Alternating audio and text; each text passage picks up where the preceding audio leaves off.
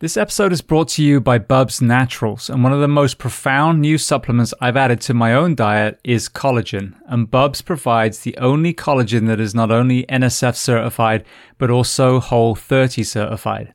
Now, when we think of collagen, you might think of beauty products, but when ingested, collagen not only positively affects skin, nails, and hair, but also joint and gut health, something that I witnessed personally within myself.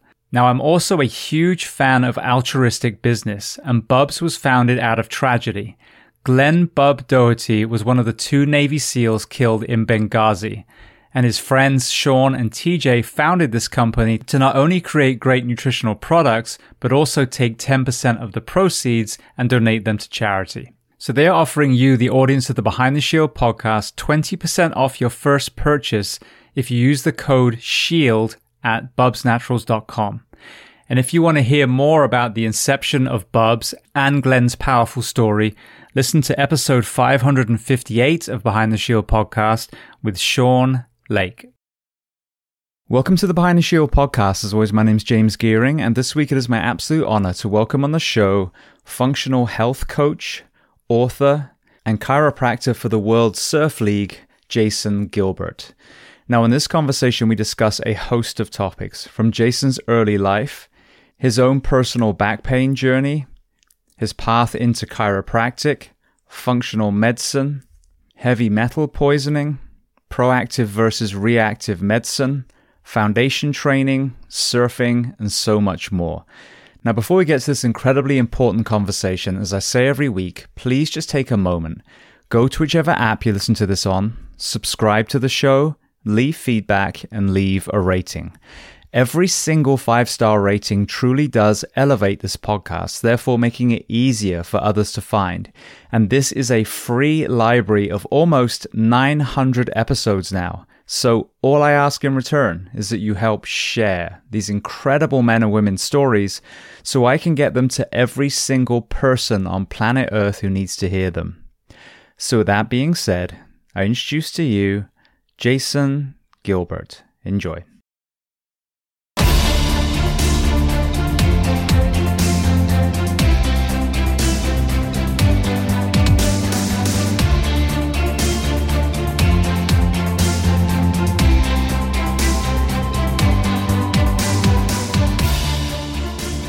Well, Jason, I want to start by saying, firstly, thank you to Jesse Salas, who connected us, one of my firefighter brothers and foundation training family members. And secondly, to welcome you onto the Behind the Shield podcast today. Mate, thank you very much. It's a pleasure to chat with you. And also thanks to Jesse as well. What a legend.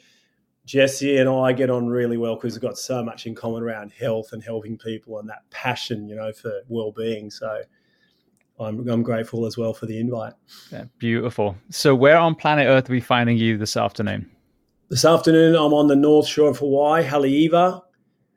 I'm here. I'm usually based in a place called Lennox Head near Byron Bay on the east coast of Australia. And this is just a great place to be this time of year. I've worked with the World Surfing League for 20 years. A lot of the athletes are here pre-contest. The first contest is at the end of this month at Pipe. So some of them need help. Some of them been injured while they're training here, and others just are aware of how important maintenance is. So we just do some continual maintenance work. I was about 3 years ago now, I think, maybe a little bit less than that. I interviewed Bethany Hamilton, who was my son's hero at the time. He'd read her book and was just blown away. And she said hello to him on the what was Zoom back then. Is that an athlete that you work with? Because I mean, my goodness, like overcoming both psychological fear and physical trauma. Sure. She's absolutely incredible. She's an incredible human being, isn't she? And yeah, the last time I saw Bethany was a long time ago. I'd worked with her. I'm not sure if it was before her incident with a shark, but definitely after. And that was when she was still on tour. And then I remember going for a surf with her in really decent sized Bells Beach and just being blown away with us jumping off the rocks. At that time, she had like a handle on the front of her board that had helped her duck dive. And I believe after she wasn't using that. So yeah, I've seen her both as a as an athlete that I was treating, but also surf with her and just been amazed, absolutely amazed what we're capable of if we believe that we can overcome obstacles. 100%. Well, speaking of overcoming obstacles, I would love to start at the very beginning of your lifeline. So tell me where you were born and tell me a little bit about your family dynamic, what your parents did, how many siblings. Sure. I was born in Sydney, Australia. I have one brother, so younger brother. I was first cab off the rank. And look, I would say probably the most significant thing with my early life was the fact that mum smoked when she was pregnant and I was born asthmatic. And I mention this because there's things in life where certain decisions or pieces of advice can help us and influence, follow one path or another path. So I was very lucky that in mum taking me to certain doctors, one recommended that she put me in the pool and get my lungs stronger naturally. Even though I was a baby, just you put any little baby in a pool and it's going to instinctively want to stay afloat. So that will induce like an exercise, I guess, and lung strengthening. So that's what, I guess, directed me towards swimming. Okay, became a competitive swimmer, plus eventually surfing and the sea and all things aquatic. However, if it was another doctor that recommended Ventolin and medication, my life, I see, would have been very different. And mate, I use that as an example. There's so many things in life that we could go, oh, poor me, that happened to me, you know, I'm this and that happened. But you can also look back and go, without that happening, I wouldn't have learned this and I wouldn't be where I am today. So it goes that far back, my passion around health and taking advantage of any disease, any symptom, any adversity and turning it to our advantage. Even though as a child I wasn't, you know, making conscious decisions around that. A lot of it was luck as well. So that was one really important part. The other one was us owning a health food store when I was younger, and I'd work there and I'd be influenced by incredible elderly people still rocking it in their 80s and 90s, and I was just always fascinated by what they were doing. And back then, they weren't getting any complex combo of supplements. Most of them were coming in for the basics: brewer's yeast, Swedish bitters, aloe vera, you know, like things like that, whole foods. So back then also I noticed that I had this interest around staying functional and being inspired by those people. I guess in that mix as well was just, you know, a life of rugby league, and lots of activity after school. So sport was important, different to today where that's a challenge for a lot of kids. Sedentary lifestyle, build up cities, technology and all the rest. So I'm very grateful for that. And also, I guess, having that as a given in life, something that you don't have to think about. You exercise. That is what part of a healthy lifestyle entails. It's something that I talk about a lot. And it really is to counter the judgy side of the fitness industry, you know, like, oh my goodness, why don't they just go to the gym and eat salad and be like me with abs, you know? And it's so kind of ignorant to have that conversation and not take into account the environment. You know, if you grew up, for like example I did, you grew up on an English farm where you literally have an orchard and you have vegetables in the garden and you eat your own meat, your perception of food and health and time outside and getting dirty and all the things that we know now are very healthy is very different than, you know, a kid that grew up in inner city New York somewhere that all they had were bodegos and, you know, concrete jungles to play in. So, you know, this normalizing what I would argue was pretty much most of the world 100 years ago, the Western world at least, is such a huge part of the conversation, especially as we've just come out of this pandemic where supposedly health was supposed to be important for those couple of years. I totally agree. And I guess when I look back, I'm 54 now, so I look back and I see let's say a more ignorant or less informed me, less empathetic, not getting that. Because, hey, hang on, this is normal for me, this is my norm, and we know that, and not understanding, well, it's not like that. You know, I lived in Sao Paulo on and off for 20 years, Brazil. There's 20 million people in that city. And at the start of my career there, it would frustrate me so much to see that exercise wasn't even on a lot of people's radar. It was polluted. They live in buildings, like they often don't have open spaces to play in.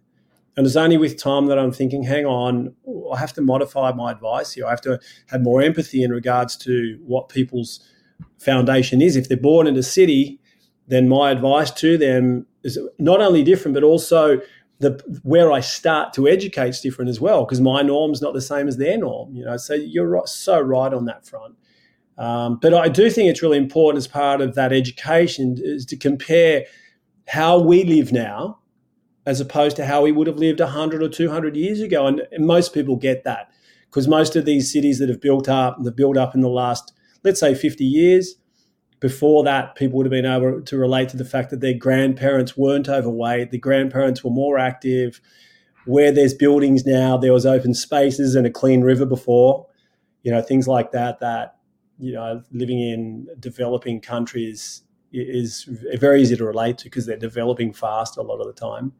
And as you said, mate, the whole thing about the pandemic, wow, that was at the start, I naively thought, oh, hang on, well before we knew what was happening. But look, immune system, health, we've got this, okay, we don't know the severity of what's coming, I admit. However, let's just be the most prepared we can be for it. That's going to make a lot more sense than just going in there unprepared. And then sadly seeing, at least in Australia, that essential services were liquor shops, grog shops, as they'd say, and more essential places such as gyms were closed down. And eventually people could go back and work out in a mask. But there was always that question mark there around, hey, hang on, what do people understand as health here? And how's this going to affect not only their physical health, but their mental health? And therefore, what we're seeing now, their ability to grasp these concepts we're talking about due to the last 3 to 4 years and what they've been through mentally. Yeah. To me, through my lens, at least, 2023 was the glaring year of the ripple effect of the 2 years before. And I saw a lot of people struggling, continue to struggle. But, and I've underlined this a lot. I had so many people just like yourself during the pandemic. I put an extra episode out each week, and it was nutritionists and chiropractors and doctors and strength conditioning coaches and you name it, to empower the people that were at home, that had been told to stay in their flat in London or wherever it was, and give them some autonomy back. But when there's this conversation and all this scaremongering about the health and a disregarding of underlying, comorbidities, what's disgusting is as we came out, nothing was done. And I highlighted this, no local farmers were given incentives to grow organic food.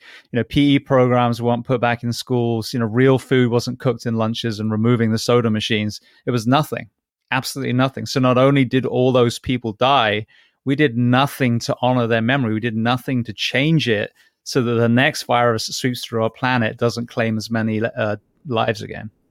Mate, 100%. I couldn't put that any better than what you just put that. So what's that word? I think it's in Mandarin. The same word as crisis also means opportunity. And that was our opportunity. And it was. A lot of people did benefit and they turned that into a positive. However, it is sad to see that crisis did not result in opportunity for a lot of others. And as you said, whether it be for another crisis that's coming or a pandemic or just life in general, the lessons that we can learn during crises are so important.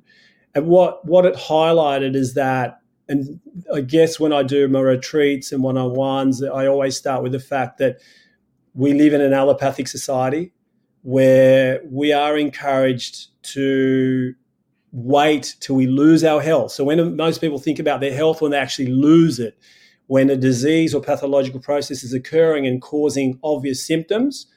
So that's when we are programmed to believe that, okay, we need to look at our health then. And we live in a world that, I don't know, put a percentage on it. Is it 95%, 92, 98? It's a huge percentage of the health profession is actually focused on disease.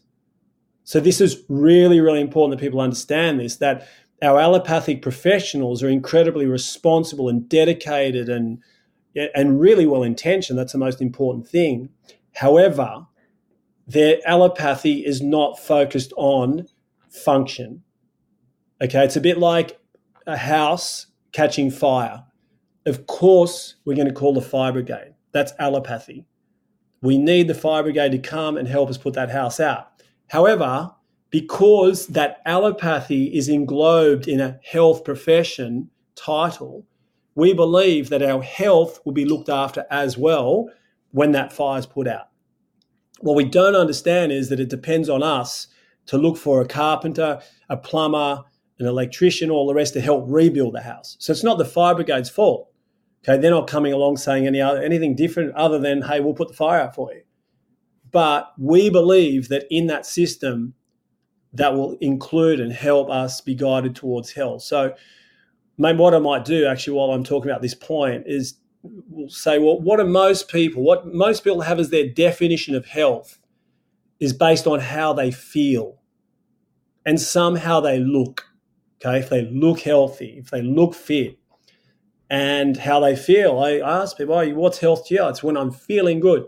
So, okay, well, a lot of people woke up this morning feeling great and they're dead this afternoon of a heart attack. Were they healthy? Did that just happen during the day? Or maybe they weren't healthy and they didn't feel that. So straight away, people are having an idea. And my own mum, actually, she's a lucky thing. She's 6 years on surviving lung cancer from smoking 60 years. Wow. Which late stage lung cancer. And mum was feeling great even the day that she first coughed up blood and we found out she had cancer. So we cannot have that definition of health, okay? It will lead to disease. However, if we do know the true definition of health, which is 100% cell function, and there's a word for that, homeostasis, then that gives us our best way of going, well, hang on, if it's 100% function, what's that englobe? What's that entail? It entails us getting 100% of what we need, what the genetic requirements of our cells are, and giving it to them, and a minimum or zero of what it can't have, which we'll call toxins. So if we have the ability to put into a column what our nutrients are and increase them if they need to be increased, which it is the case for most of us, and recognize what toxins are, and not the typical ones that a lot of people think, it might be chemicals in our food or cleaning products, which are really important, obviously, but a toxin is a sedentary lifestyle, it's negative thoughts, it's lack of sunlight and more, then we have the best chance at steering our health in the direction of true health. So back to the pandemic and all of the resultant effects, I think that, what do we see?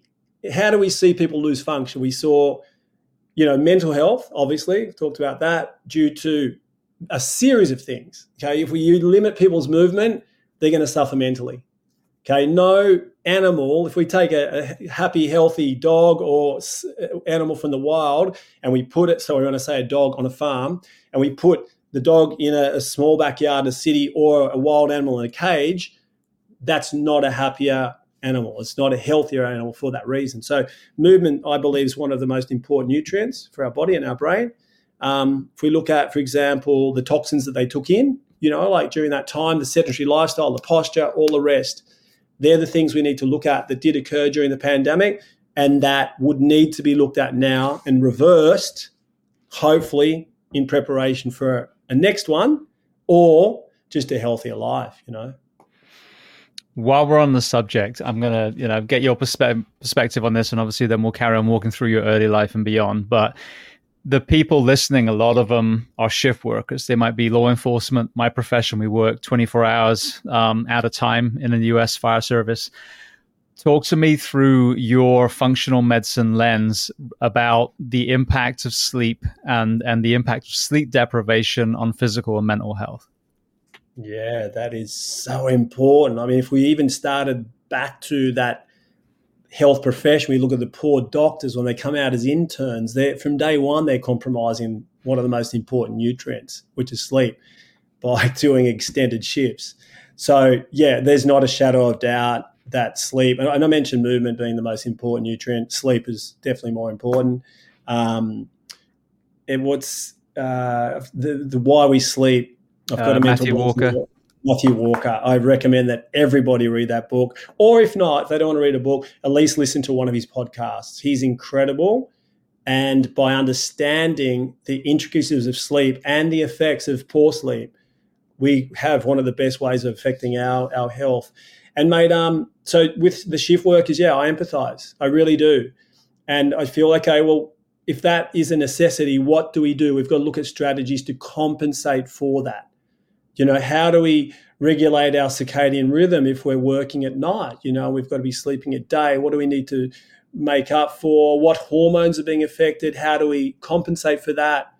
Especially cortisol. If cortisol goes through the roof, because we wake up with cortisol typically high in the morning, and that will be thrown out. So we need to look at our individual case, how often we work shift work.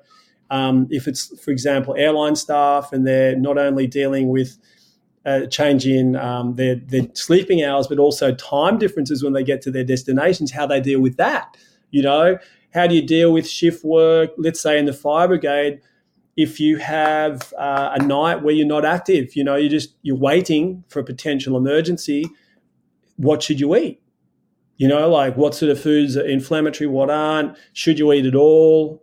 So there's a whole series of factors that need to be looked at individual by individual and applied to minimize the effect, the aging effects. I say, firstly, your immune system, longevity, aging, all of these things, they do suffer with shift workers for sure. Okay, what sort of exercise? That's another one really important, yeah? What about red light? If you're sleeping during the daytime, are you getting at least some red light via, various options with technology these days to complement for that? And may you probably have a few of your own tricks, that you do and that you've learned from the people you've interviewed as well. Yeah, I've got, so many. And one of the most, basal ones that Matt Walker talks about, and some of the other, experts in the sleep world, the blue blocking glasses at night, the temperature low. I think I have mine at 66 in the house at night. Trying to minimize devices, et cetera, et cetera. I mean, it's not hard and fast, but, you're constantly deliberately trying to create an environment to sleep well. And I'm not on shift anymore. I transitioned out 5 years ago now, partly because I realized that this job was killing us. And, when I was at that crossroads, which I had no intention of being at the time, it was the last place that I worked, made it easier to leave. Let's put it that way. It was also kind of walking the walk on regaining my health. And just to circle back to your burning building analogy, we have a separate area called fire prevention. Those are the ones that will inspect the fire escapes and the extinguishers and the outlets and all the things. And through putting all the incredible tools that the fire prevention world has come up with into schools, we haven't had a fire that's killed more than, I think, a person in a school since the 1950s, because they've understood the proactive nature of fire prevention. That same theory needs to be applied to us. And so giving our responders enough rest and recovery between shifts so they can get as close to baseline, having fitness standards so they can not only perform at a high level, but have a healthy retirement. To me, that's the fire prevention perspective on our own health. Most definitely. That I think people need to look at the life they want after they retire. And not enough people do that. They either don't think about or allow their professions to influence their health to a point where they won't recover it after. And what I was going to ask you, in regards to that fire prevention, did that include all aspects of the building? For example, checking out the integrity of, like, let's say anything that's made from wood, the electrical component, like every single thing was covered? Yeah, because what it would be covered under would be the inspections that now are, woven with fire inspections. So there'd have to be, firewalls, like certain thickness of certain materials to stop it traveling through the attic. Wiring would have to be up to code. So between the building and the fire departments, they're working hand in hand to make sure that you're not creating an environment to start a fire. You're not creating an environment for fire to spread. And then obviously you give the occupants the ability to be alerted and get out before it's too dangerous. So if we looked at, for example, our allopathic profession or even our option of health professionals, and we looked at the fact that, okay, if that was provided by, let's say, a GP, and To a certain degree, we could say it is, because you can also go to your doctor and get health, like blood tests. So this is important to understand, that most people doing a blood test will have a specific question answered. Okay, for example, is my insulin high? How are my markers, my cardiovascular markers? When those tests from allopathy come back negative, we can falsely assume that we're healthy. But in reality, we're just not sick. Okay, so what I'd imagine that we'd have to add with the fire prevention here is that we do that. Okay, we definitely do that. We do our blood tests and all of our, other tests in regards to disease, but we also need to empower ourselves with information around what professionals I need to complement that. For example, here's a really good example. I was speaking about this morning with gut health. A lot of people they know they've got something wrong with their gut, and they'll go and get investigated. But typically, the fecal samples that are done to test for parasites and other bacteria may come back negative. And so therefore, they will assume, I'm fine, I don't have a gut problem. However, they need to go and have them tested further. There's other things that we can do to actually go deep on gut health, which is so important. We know that these days. So I guess we need to understand the limitations of the people, of those professions offering that, and complement it with the tests that we need to do with health professionals around that. Mate, do you see what I mean there? Do you agree with that? Yeah, no, I do completely. It's funny because I look at to use your analogy and keep building on it, the allopathic tests are the smoke alarms and the CO2 monitors. Yes. They're the ones that tell you something is actually wrong. The rest of it is, like we said, the construction of emergency doors, the wiring that's up to date, the walls aren't going to burn. Those are the things that are preventative element, the structure of the building. So, so it's spot on. And I think the other thing to kind of tag on to what you've been talking about as far as the principles, this is what we see as paramedics, EMTs especially, is you will have someone who looks like shit and they hand you a bag of meds.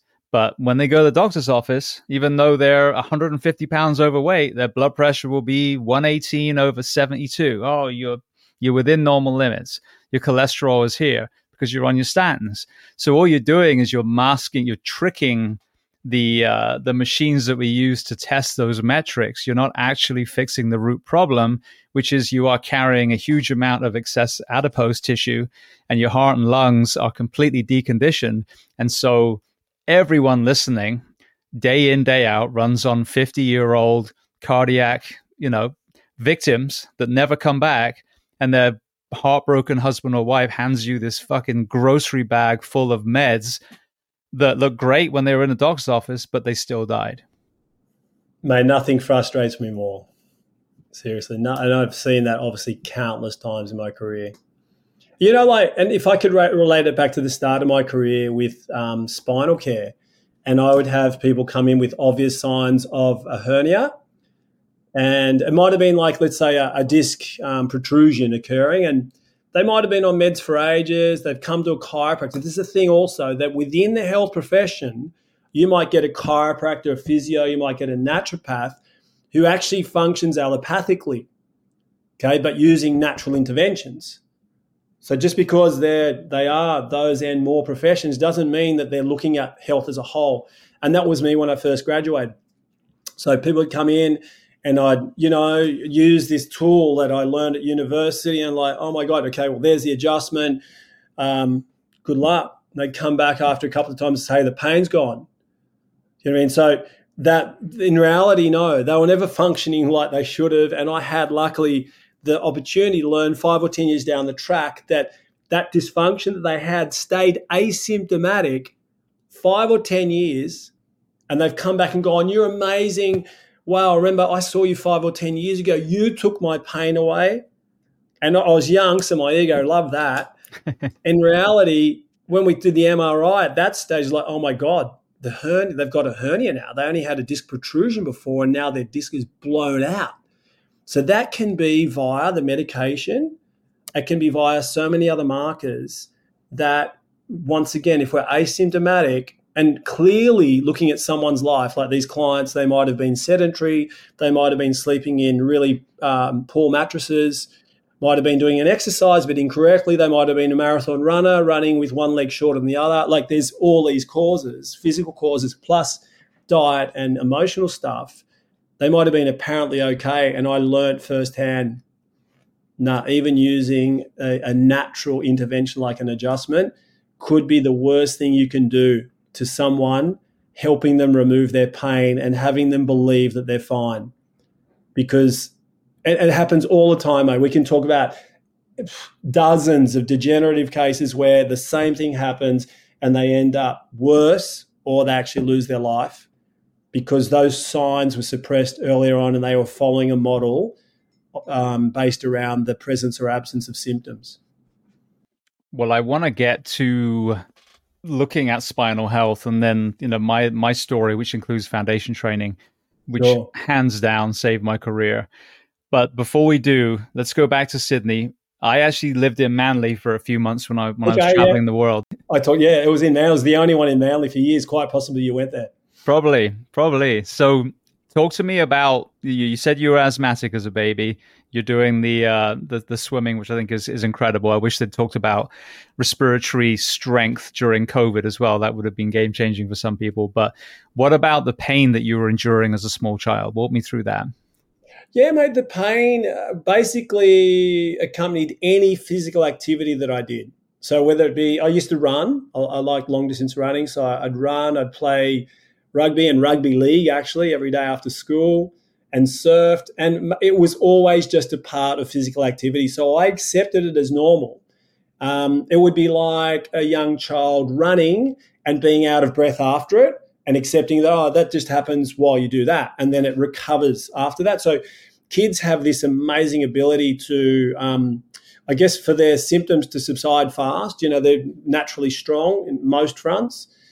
And I assumed that was that. So it got to a certain age, around, I guess, 18, where it stopped me in my tracks. And I remember, it was basically surfing. You know what also? It also coincided with me starting to go out and have a few beers and thinking that was that's in the food pyramid in Australia, alcohol. So, it's the base layer, isn't it?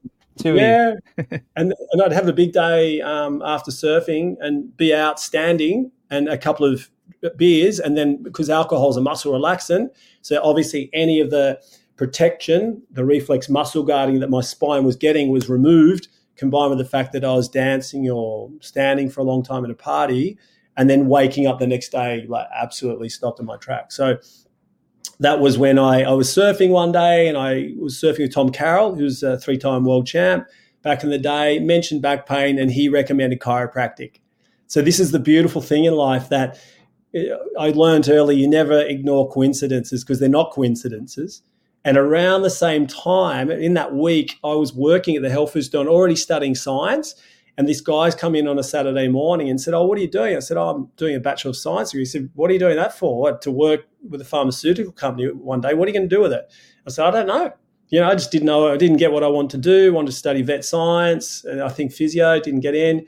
And I just thought I'll do this. He said, mate, you should study chiropractic. I just went to the chiropractor hobbling this morning and I'm fine now, walking normally, pain-free. And I was fascinated. I was like, what? And straight away I imagined that the chiropractor used some elaborate machine or something else. And I said, what did he do? He said, just used his hands. He said, I was there for 10 minutes, paid $50, and it was just with his hands. I was fascinated. And because my dad he had, I guess his job was his business, and it involved long days and social catch-ups after work. So I wouldn't see much of Dad until, let's say, after 6:30 at night. I was always in my mind to find a profession that would allow me time with future family. And, my first experience with chiropractic was exactly that, because I tried to book in. It's like, oh, no, that day I'm sailing. Oh, that afternoon I'm not working. Like, when do these guys work? But then I saw what they did is they just blocked, their days in a way that allowed them to also look after their health, which appealed to me, to be able to structure my life and my work life around something that's going to favor my well-being. So that's what led me to chiropractic, And I mean, there's stages to that, mate, because I went into this profession, studying a profession that I understood very little about. and, scraped through orthopedics back in the day and a few other subjects, but really excelled in the manual part, the chiropractic adjustment part. And you come out of chiropractic not really knowing the power of what you're going to be delivering. And this is important not only to chiropractors, but also people from any health profession. It's the body has the power to heal itself. We know that. It can only be impeded from doing so if there's blockages. So all chiropractic does is remove blockages so that the body can heal itself. And a lot of us come out, we have zero idea of how the nervous system works and the fact that the nervous system is encased within the spine, and the spine can be affected by physical things like posture and falls, which can end up affecting the nervous system. So it was only with time and going to Peru where I'd take my table up to the Andes and treat. The busiest day was 220 people in a day. I worked 18 hours nonstop, but I do regular campaigns with the poorer people in the Amazon, a place called Iquitos and Huancayo in the Andes. That's when I realized, my God, that was the power of the human body. Obviously, the power of chiropractic to help, but the power of the body to heal itself, because I had very little experience. I did, technically what I knew I had to do, but it was really them coming back and telling me, oh my God, that pain down my leg has improved, or that headache that I had improved, or I haven't had a period for 6 months or 6 years. I had my period last night. I've been constipated for months. I had a bowel motion. I know that in that answer, mate, I know that there's a lot involved there. So if I got off track, I'm sorry about that. But I look back and I think it's just a beautiful evolution from having back pain to finding what I was meant to do and learning firsthand about health from my clients. Because, we can't expect to know all of this off the straight when we graduate. But if we ask the right questions, which is really important, if you're not asking, when did this start? Why did this happen? Why do you think? What did it coincide with? As opposed to, what do I do to get rid of the pain? The question's everything. So I'd really encourage everyone, even with their own health, to ask the right questions and to have any hope of getting the solution to get on top of the problem they're suffering from. Absolutely. I think it's so arrogant to think that a pill or a surgery, and I'm talking more in the chronic disease world, I'm not talking about you got your femur snapped in two, is a better choice than the body's natural ability to heal, to regenerate, and I think that we see that in ancient wisdom, in ancient medicine, from chiropractic to acupuncture and the herbal medicines that clearly lasted millennia because it worked, and then come into modern medicine. Don't get me wrong, there's some drugs I use as a paramedic that are phenomenal, but more often than not they're actually based on substances that exist in the natural world. And the same with surgery. I mean, there's some incredible surgeries that are absolutely life-saving. There's some things that are happening to people that have been paralyzed, or all the things that absolutely modern medicine is helping. But when it comes to the chronic disease management,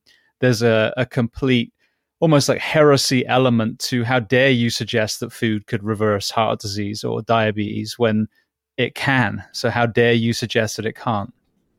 Totally. And that's the danger where you get most of the world, like people talking about what they think is the same thing, but with a different angle. Do you know what I mean? And I'm with you too. Like, after having the most severe pain I've ever felt for 2 months and fighting it, because my specialty in Brazil and Peru, but more Brazil, was helping people avoid surgery. And then I'm like, how can it be that my case is surgical? So I fought it for 2 months, suffered the most pain I've ever felt. Thank God for modern medicine. Thank God for a procedure called microdiscectomy that went in there laparoscopically, cleaned up the disc material, didn't hamper or affect my biomechanical function. I've come back stronger than ever. So when we need those tools and they're there, we need to realize what they're doing, and we need to go back independently of the problem. If we do use medication or surgery, we need to go back and look at the underlying function. As you said before, someone may suffer a cardiovascular problem. Great. If you needed that, if it got to an emergency state or crisis and you use medication, fine. But please don't accept that you're boosting your health by continuing on with that. whether it be a statin, something controlling what cholesterol, blood pressure, whatever. Go to your diet. Go to your stress levels. Mate, that's another thing these days, that word stress. People associate that with losing their shit in the traffic and giving someone the bird. That's not what we're talking about. We're talking about any situation where the body has to adapt to a situation that puts it in a state where hormonally, particularly cortisol, will alter to be able to deal with that situation. So if we understand that response, then we go and we understand that elevated cortisol is pro-inflammatory. And we do have an underlying low back problem or a headache or whatever. If we're inflaming it via stress, we're inflaming it via diet, okay, or anything else, well, of course, inflammation builds on inflammation. So that's where you need to know, okay, there's the fire brigade, there's the allopathic option, the medical option, and there's what I need to do to actually truly boost my health. And as I said, we said at the start, benefit from any crisis so that you're stronger than ever, okay? Too many people accept that aging is just going to slow them down and make things more difficult. That's not the case at all. No. Well, and that's when you again go back to the more indigenous groups around the planet. You know, I shared a Haitian man a few months ago on Instagram, and he was doing an interview and he was talking about he could have quit. He was in his 80s and looked like he'd be on the front cover of Muscle and Fitness. It was ridiculous. And he was saying, yeah, but I don't want to stop working because then I'll become a burden to my children. And this guy, I mean, just was in phenomenal shape. Now, you know, what do we think about when we think of 80s in, you know, especially UK, America? You're thinking like, wow, you made it at 80. You know, you're probably going to be 100 pounds heavier. You're maybe dragging around a nasal cannula the whole time. You're in an electric wheelchair. But, you know, the lifespan and the health span of a human being, if we look at other cultures, you know, again, removing disease and some of the things that killed the more ancient tribes, we have the ability to have 100 years of health, like a beautiful 100-year lifespan, if we don't, you know, just give up. And the number of people that are younger than me, I'm 49, that, you know, totally accepting that they're on, you know, diabetes meds, as you said, statins, beta blockers, whatever it is. Well, I am 40. Yeah, you're 40. That's not even halfway through, you know, if you were going to live to be 100. So we've got to change our entire mindset and, again, focus on pre 100 years ago and outside the industrial areas and see the potential of not just a lifespan, but I said a health span, a healthy, you know, nurturing life right until the very end. Mate, 100%. Couldn't agree more. Our life should be like a light globe. Light globes don't lose their shine bit by bit as they go, do they? They're shining away, and then one day to the next, boom, gone. So that should be us, as you said, around 100. Now, it's not ironic. What's the word I need to say? Sadly, these days, there's people in their 30s and 40s that are losing their shine already. Even earlier. That's dying to me. They won't officially die till, I don't know, is it 60, is it 70? Okay, but they are dying. If you're in a process that's degenerative and leading you that way, okay, that's a process. As opposed to you shining and you being functional to a point where you go to bed one night, you just don't wake up.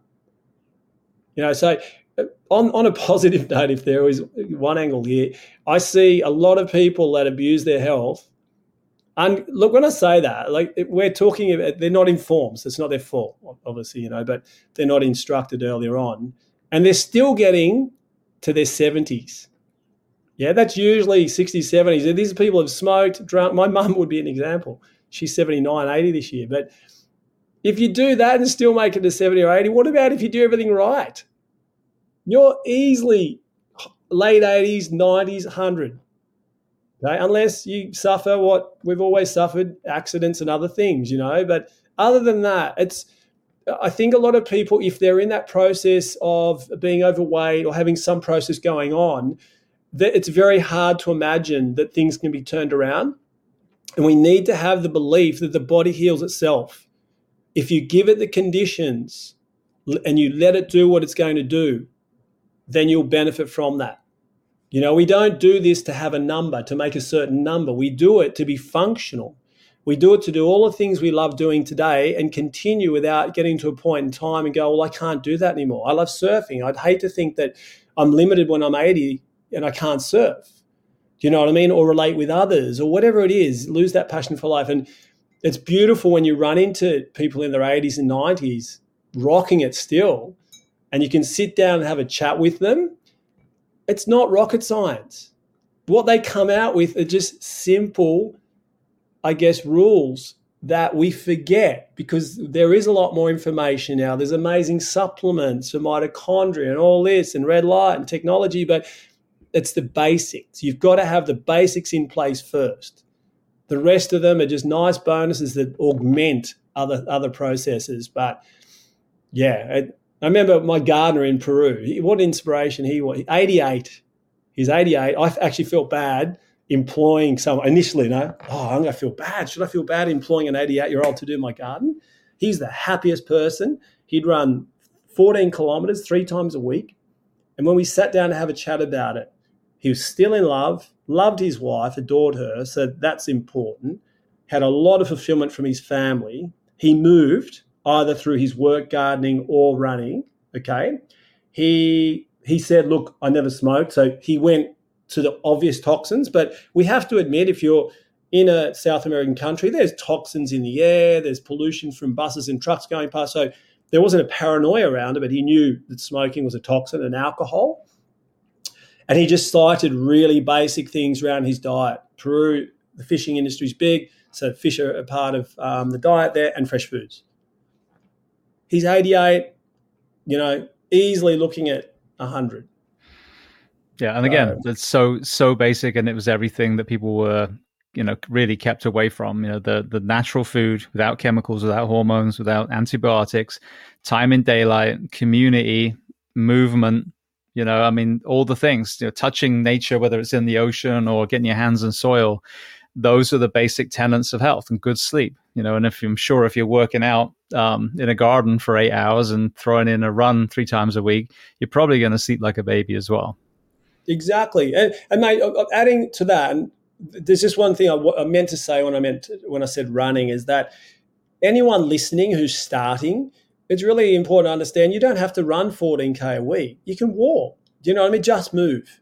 I'm sure the same benefit would have been obtained if he was walking. And actually, there's a lot of studies, especially in the blue zones of the world, that indicate that low intensity, longer duration exercise is better. And I can relate to that. My relationship with exercise at this time of my life, I'm 54, is much different to what it was 10 years ago, where I'd equate benefit with absolutely slogging myself. And now I'm aware for myself and my clients who train hard, and I'm aware of the dangers of leaving cortisol elevated for prolonged periods of time. So as encouragement to people getting into it and starting, just start moving. Just do what you can. If you're in pain, walk to, is it 5 minutes, 10 minutes? Just increase it and be patient with your body. Just, as we said, remove the blockages, give it time, let your body do what it's going to do, and it'll heal itself.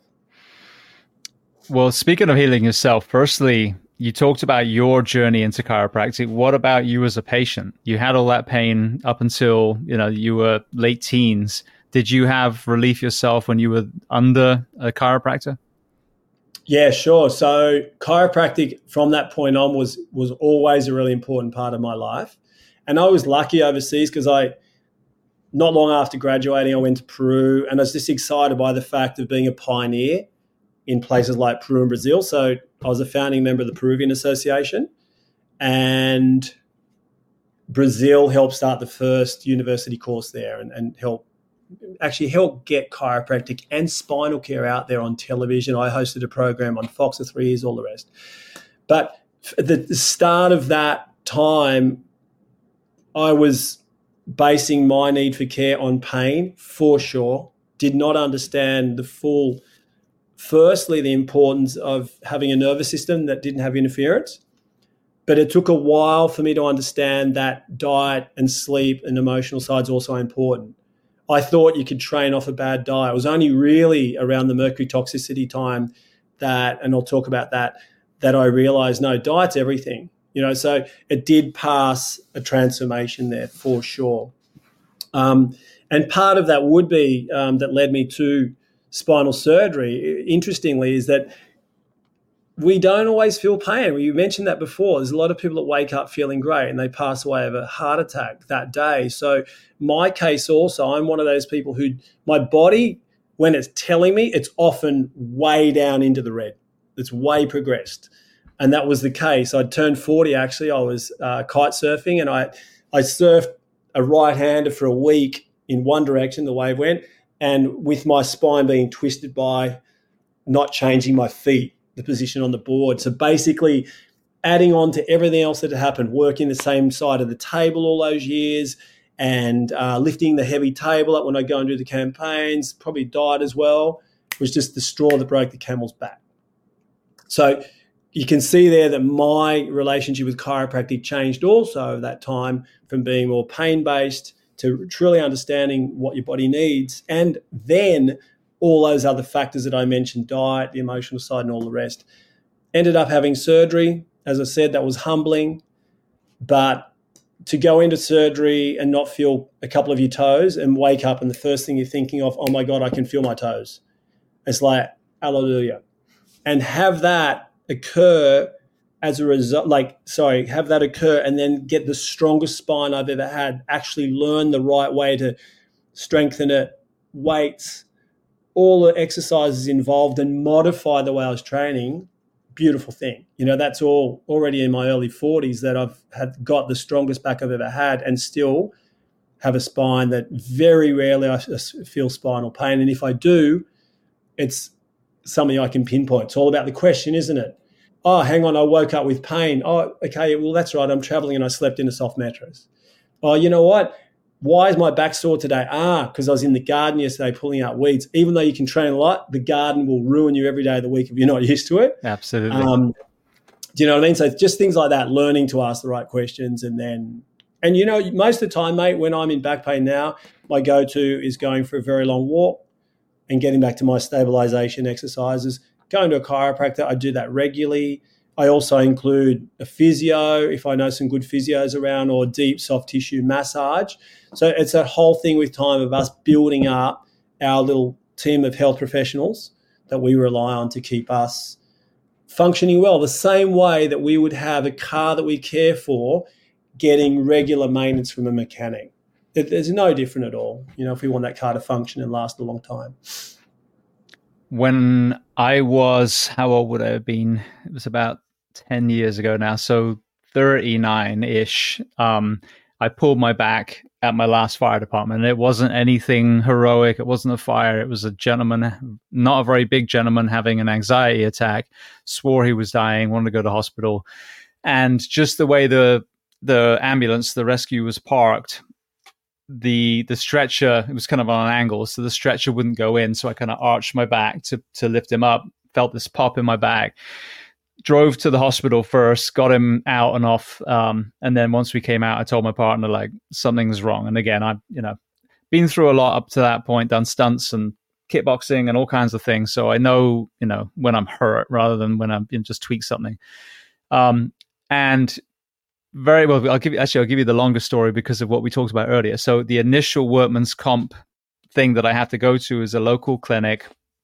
I see this one PA who, and I understand that he's completely right, gave me, I don't even know if he did an x-ray then, but anyway, he said, look, you're going to need a few days for it to go down. So, here's the note for a few days off at first, then come back in, and then we'll talk about what's next. So I'm like, okay, that perfectly understandable.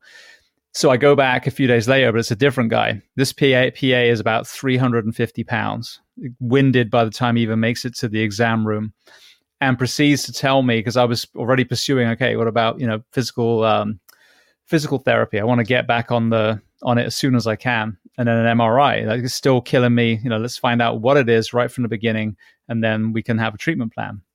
And he basically said, no, I'm not giving you any of those. Here's a prescription for pain medication. Here's a prescription for muscle relaxers. I'm ordering you to take them. And firstly, this is a PA in a separate clinic, so his orders don't mean anything.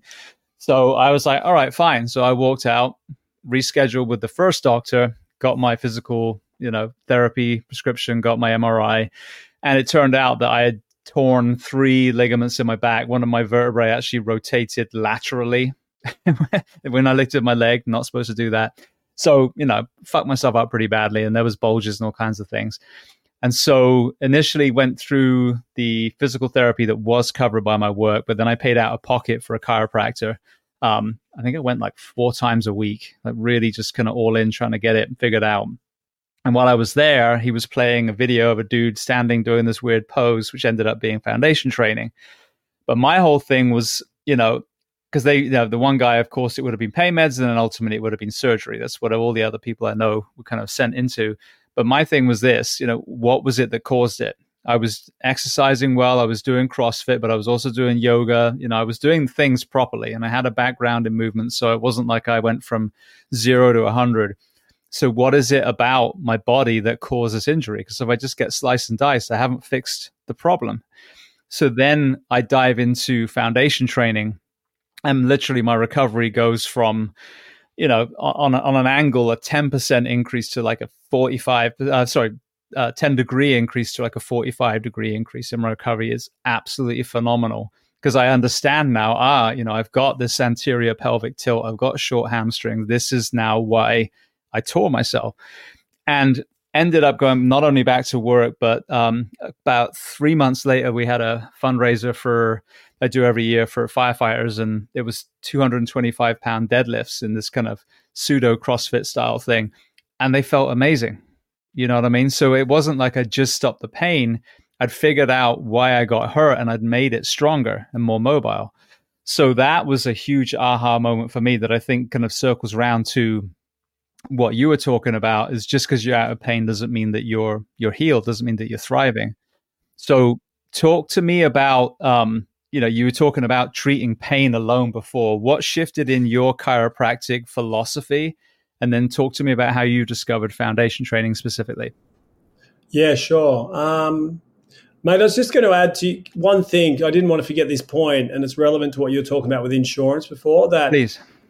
A lot of people base their ability to care for themselves or what they should do around what their insurance will cover.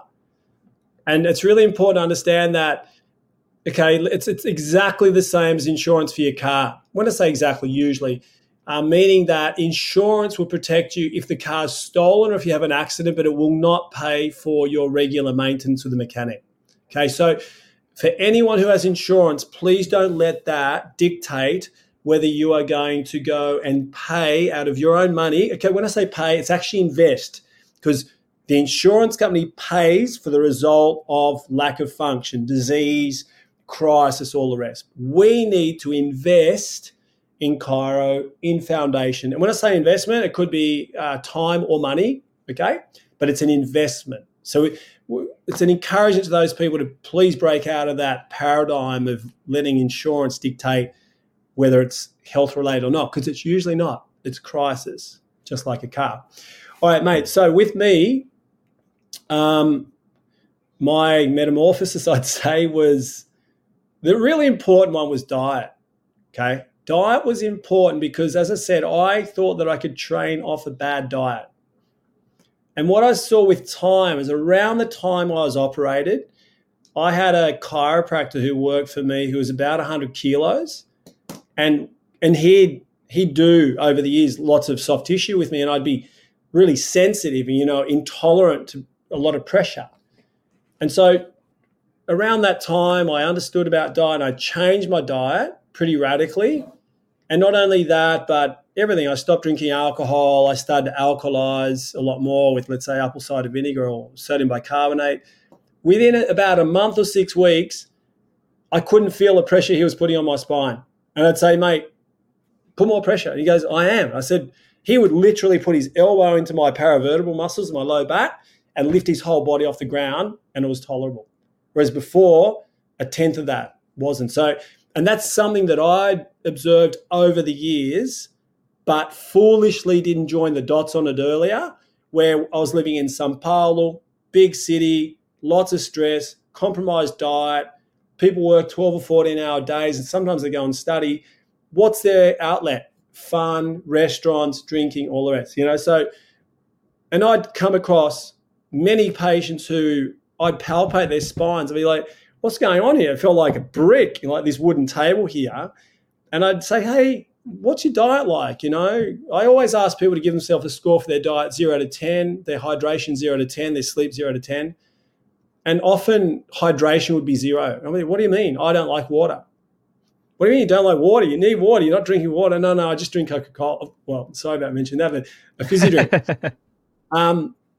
So can you see what I mean? That it was time that helped me join the dots on just how important diet was, which coincided with the time of surgery. Yeah. And after that, look, my thing now, and I would say that I'm differentiated from a lot of other professionals, even those who work with whole well-being and health, is the fact that you need to look at chemical, emotional, and physical. So if we go back to physical, let's go to you putting that patient into the ambulance. More than likely, not always, but more than likely, there was a degree of dysfunction beforehand. And the incident is the straw that breaks the camel's back. Absolutely. Yeah, it's the last thing.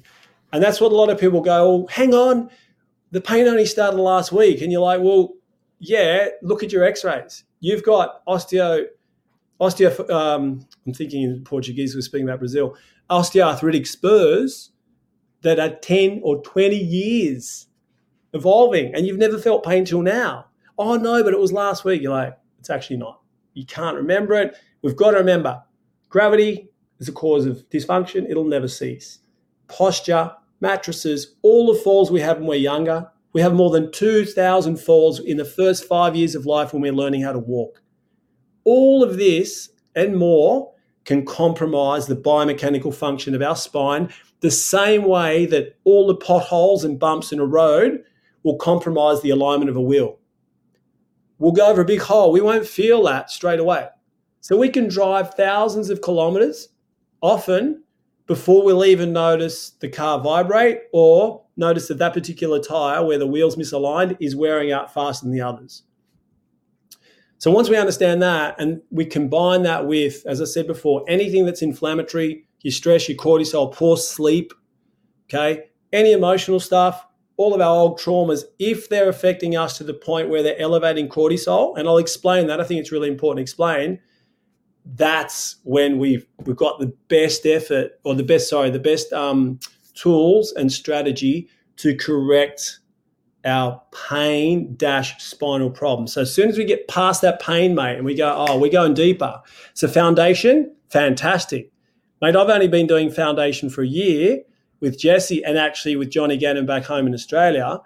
And I love it, because here's a lesson. We're always learning about our body. And last week, Jesse and I probably did it 3 times in different places, but in one of the groups, he explained the importance of the adductors, okay, the inside muscles of our legs, and the fact that a lot of us have those adductors shortened. And I think this has come from Eric, Eric Goodman, founder of Foundation. But I've thought that's exactly the way I'm working. I'm working with my feet splayed like a lot of professionals are. And what's that doing to the adductors? It's shortening them. And they attach on the pubis bone. So in foundation, when we can internally rotate those feet, I love that, and focus on the breath. That's another thing that's really helped me. And I see the importance around the stabilization of the spine. Love it. As Jess said as well, he says it's like low-hanging fruit. It's easy. You can incorporate your foundation prep before your exercise. I love that as well, because that's the hardest thing when you're working with people who have busy lifestyles, having them do something that's not an hour of their time before they get to do jiu-jitsu, the thing they love, or surf.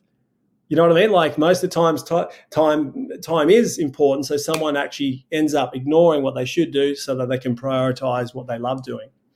Mate, that was long-winded, my answer to you, but did that answer what you wanted to know there as far as what surgery did and leading me to foundation and yoga?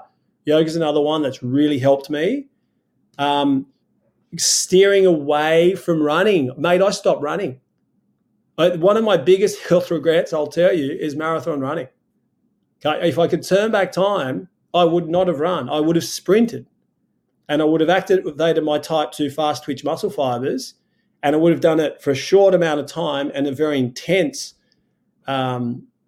experience every time to benefit physiologically much more than what I gained from long distance running. What else will change? Yeah, diet, as I said, really important. But I've always luckily been really attent to postural influences. For example, the way people sit, the mattress they sleep on, and most of it because of myself. So I wrote a book called The Secret of the Healthy Spine. That book came from 5 years of me documenting every problem that was coming in. And to tell you the truth, 80% of the physical causes were already complete in 3 months, but just over 5 years when the odd one had come in. That we all do the same things incorrectly. So if we understand those, the younger or the early in life, the better. Great. And with time, as I said, the chemical issues such as sugar, dehydration, chemicals, toxins, the effect on our body, and inflammation, and the importance of food, staying away from vegetable oils. This information's pretty accessible these days to most people, and they're choices that if we have the information, very easy to make. So talk to me about sitting. When I look back, what was I missing prior to when I got hurt? And I agree 100%. I definitely pre-injured doing, ironically, deadlifts in CrossFit before, but was that what hurt me? No, it was the straw before the straw that broke the camel's back. But what was I doing as a firefighter? I mean, of course, as we've alluded to before, not sleeping. I mean, just I think this is another part of the sleep deprivation element that doesn't get spoken about as much. But I had Dr. Stuart McGill on the show, speaking of back health, and he was like, oh, no, it's not if you get hurt, it's when you're going to get hurt. If you're not sleeping, you're not healing, you're not repairing, you are going to get hurt. It is a foregone conclusion. So, you have that, but also you think of the fire service as a very athletic career, and at times it absolutely is, but most of the time we're in the seat of a fire engine, the seat of an ambulance, we're in the back treating a patient, we're in the hospital writing reports, we're watching online training in the office. Now we're finally getting a rest, now we're in a lazy boy watching some TV between calls, sit. And then now at the moment, I mean, this is my second interview today, so this is like 4 hours in this chair. My wife I'm sitting too, and I'm moving around. So. Yeah, I'm a little fidgety right now. Yeah. But then my wife's 300 miles away in medical school, optometry school. So that's a 300-mile, 4.5 hour drive one way, 4.5 the other. So even though I'm active and I do jiu-jitsu and I do, the training at my CrossFit gym now, and I walk my dog for miles every day, it's permeated by lots of inactivity. So, you talk about the book.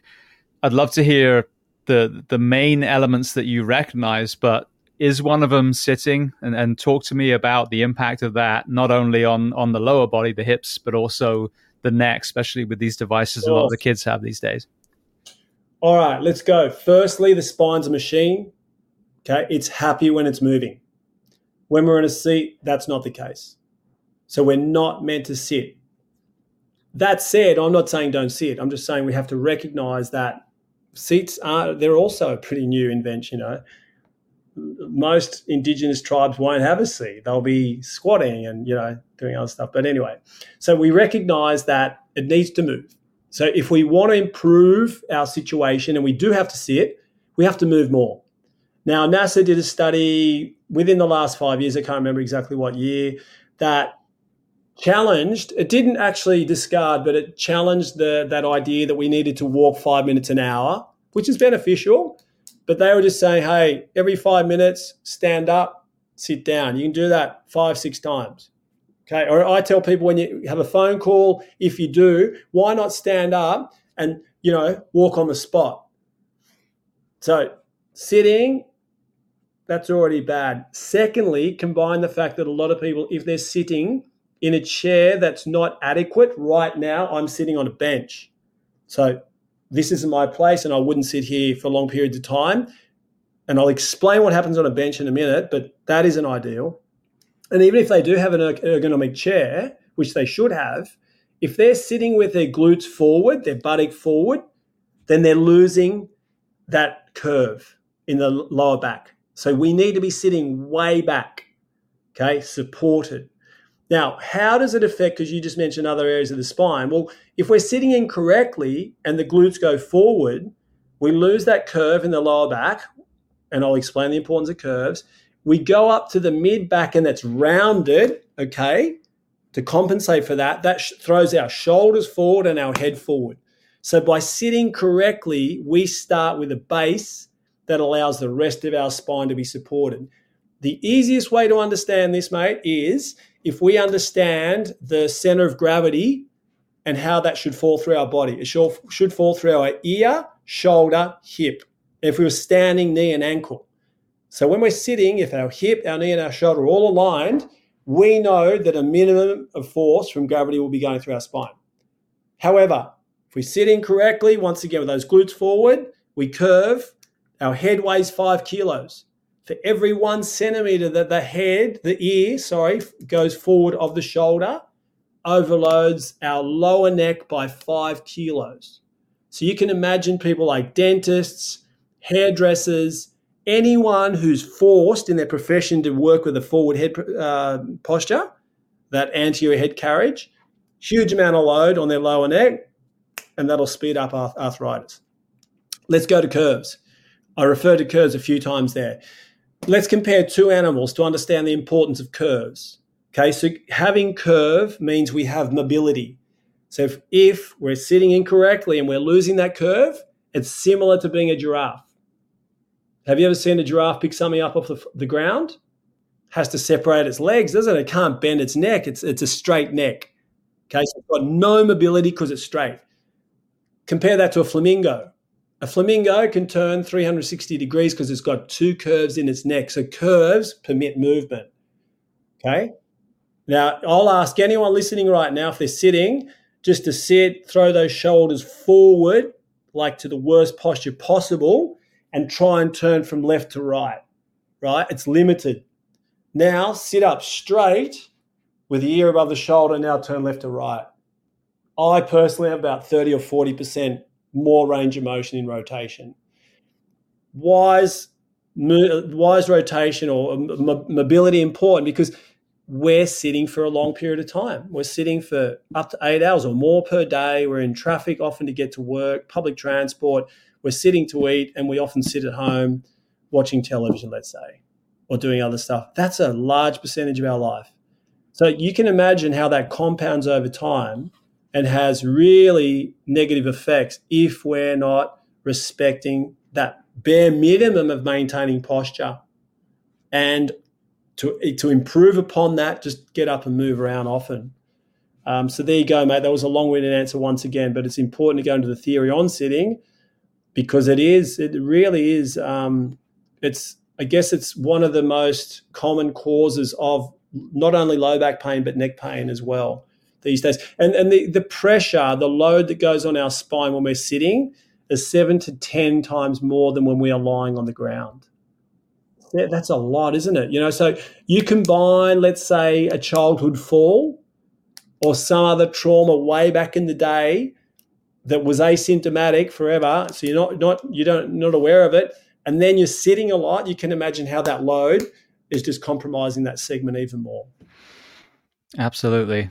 The bench you were going to talk about. I wrote a book about 3 years ago, and it's funny, I'm writing my second one now, and I'm not doing this because of what I observed during my first. I've got these Indian oak, beautiful kitchen table. It's like a long family one.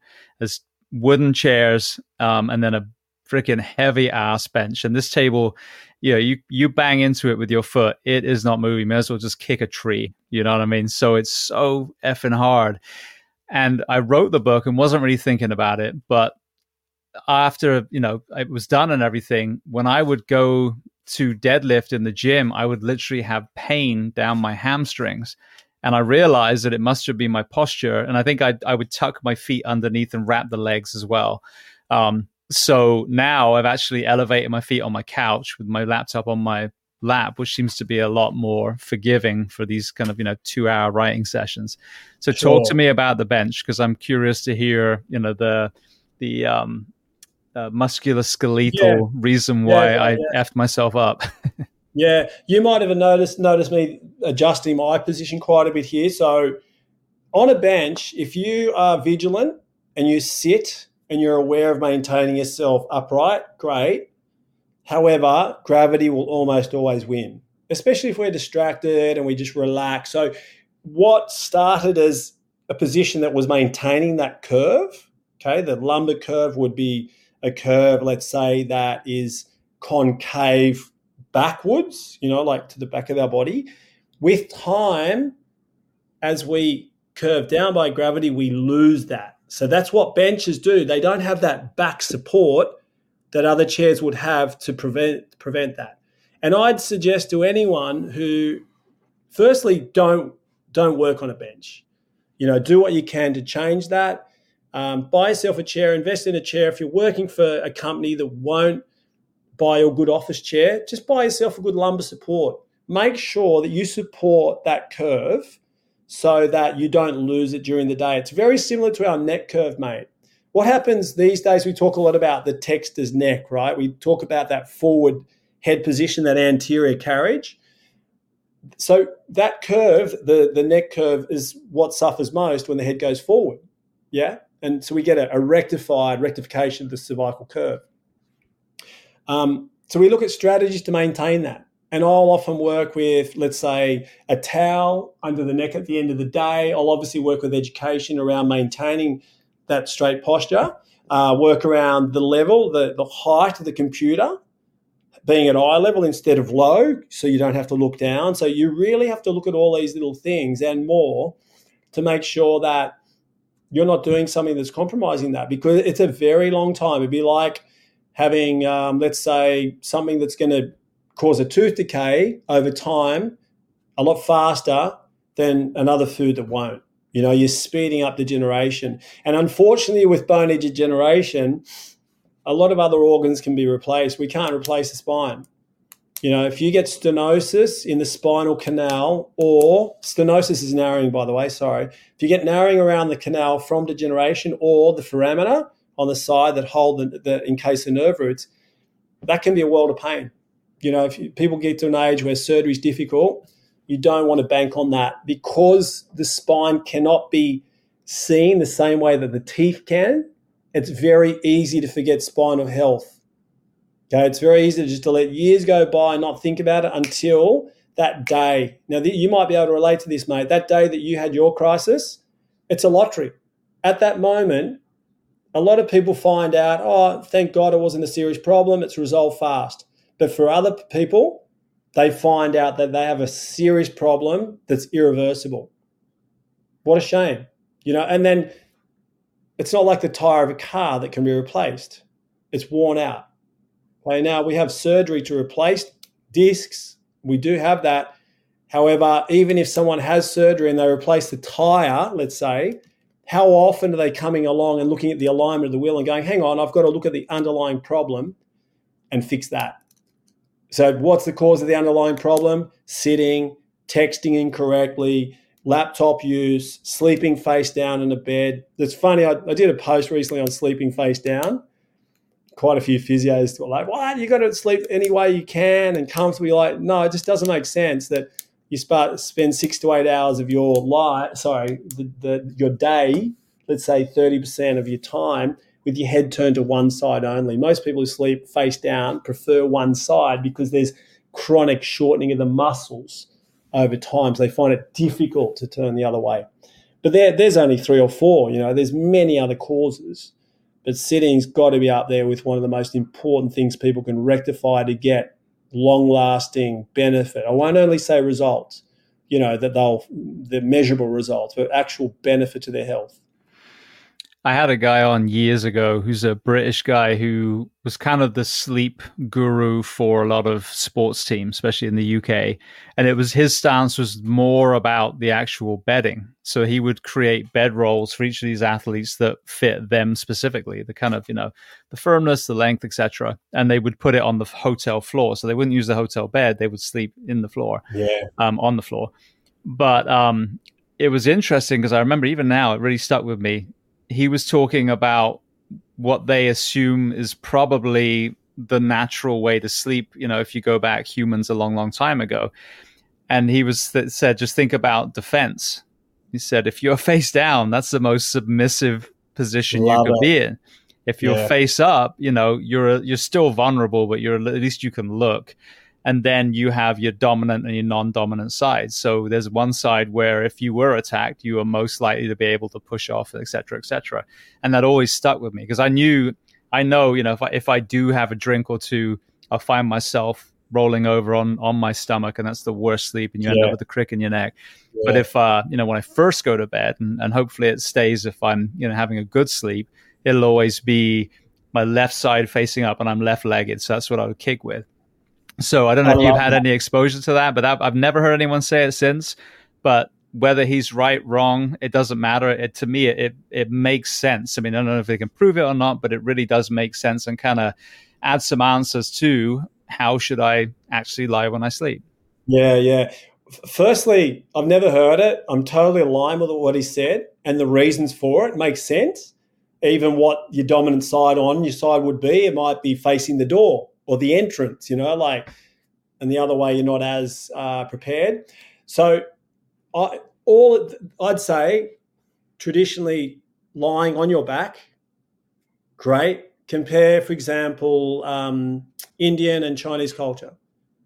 I remember studying acupuncture in Sri Lanka, and the Indian teacher was in the Marriott in a beautiful bed, or potentially, but he chose to sleep on the floor. And a lot of people do. And we'll talk about why but the other one is the Chinese, so they favor that as well. Now, what I like about that, let's imagine two situations where someone's sleeping on their belly. I don't have the model of the spine here, but if you had the model of the spine, you can imagine that the spine could sag into the mattress. Okay, obviously depending on how soft or hard that mattress is. As that sags, if you look at the anatomy of the spine, in extension, it goes to a certain point and it doesn't go past that. It's blocked by a bony approximation. Can you imagine having a few drinks lying face down, and so you're not getting the pain signals after you have alcohol, and you're sleeping on your belly? That can totally inflame those joints. Okay. And it does. And I remember back in the day when I do the same thing, I can relate to it. So yeah, we can imagine if we slept on our back, then that beautifully opens that up. It can stretch those ligaments and stretch muscles, intrinsic muscles that have been shortened during the day. So it's a really good time to recover in all aspects from what we did during the day. On the side, pretty easy rule there, our spine should be aligned. Okay, so that means that if you had two pillows and your head was elevated, then your neck might be also inclined upwards, then it's not aligned with the rest of the spine. So just make sure that you look at the density of the mattress and how far the body sinks, your hips particularly and your shoulders, and what size pillow you need to maintain that alignment. And for me, look, I've just worked with hundreds and hundreds of people over the years that they've come in. We're trying to look for the cause of their problem. It's a neck problem. I've palpated it. They can't recognize what's happened. And I'm like, why are the muscles shorter on the right than the left? Once again, all about the question, right? And then joined the dots and said, okay, how do you sleep? Oh, face down. Right. Can't sleep any other way. So firstly, we have to turn our head, and most people who sleep face down all the time will have one side they prefer. Very few can have both sides equal there. And the other one is that, as I mentioned, when you're sleeping face down, there's more of an accentuation of the lumbar curve. If the only exception I'd say here, mate, let's say we've got someone who suffers chronic insomnia or they're in pain. Like yesterday, I was working with someone who, before they had spinal surgery, the only way they could sleep was face down, but supported. We'll just do the best to sleep face down, but support those areas so you don't have an accentuation of the curve or an alteration. So you're causing a minimum of additional load. Does that all make sense? No, it does. It does. Actually, while you're talking, this is just personally for me now. I'm sure there's people out here that can relate to, but it doesn't seem to matter what I do, whether I have a period of abstinence from alcohol, try and work on my stress. I've clenched in my sleep for a long time. I don't want to stick something in my mouth because, again, root cause, that's just sticking a wedge in my mouth. It's not fixing why. I had Yeah. my jaw dislocated when I was younger doing martial arts, so that didn't help. And then obviously you add 14 years of being a firefighter and sleep disruption, all the things, which also didn't help. Is there anything that you've applied to people that doesn't involve a mouth guard that you found help in that particular kind of symptom? Yeah. Great question. I can relate to this too because I used to do the same thing. So because we're already on the sleep position, let's imagine that we all, I'm not saying we do, let's imagine we all move our mouth during the night. We might, we're dreaming and that might manifest a little bit in movements of the mouth, okay, whether it be from stress or whatever else. If we're lying on our back, compare the difference in movement of the jaw to a position where we're lying on our belly and there's one side of our jaw in direct contact with the surface of the bed or the pillow. So you can imagine that the movement of the jaw and the mouth will have more load on it because we've got the weight of our head on it. So that straight off the bat is another reason why we should sleep on our back or our side and not our belly. Now, grinding, when you say, are we talking at the grinding teeth too, mate? Yeah, clenching to the point where I'll even have like sore traps the next morning just from the. So obviously there's a stress response going on.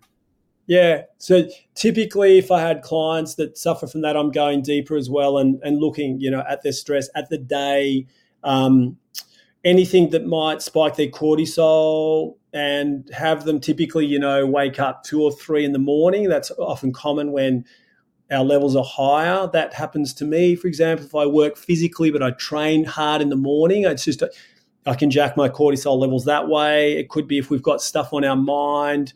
So then we've got to get into other things like how are we going to work on the mind? I work with something called Brain Tap. I love it. It's technology that helps harmonize brain waves, but you also get a lot of success from meditation, from breath work.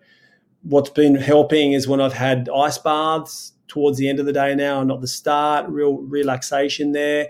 But another one that I should remember first off the bat is look at your neck.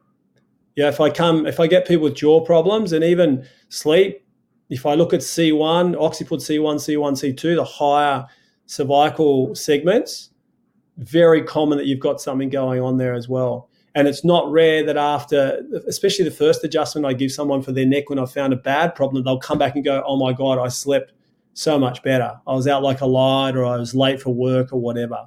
So don't forget about the relationship that the neck has with those muscles that go over the skull to the jaw.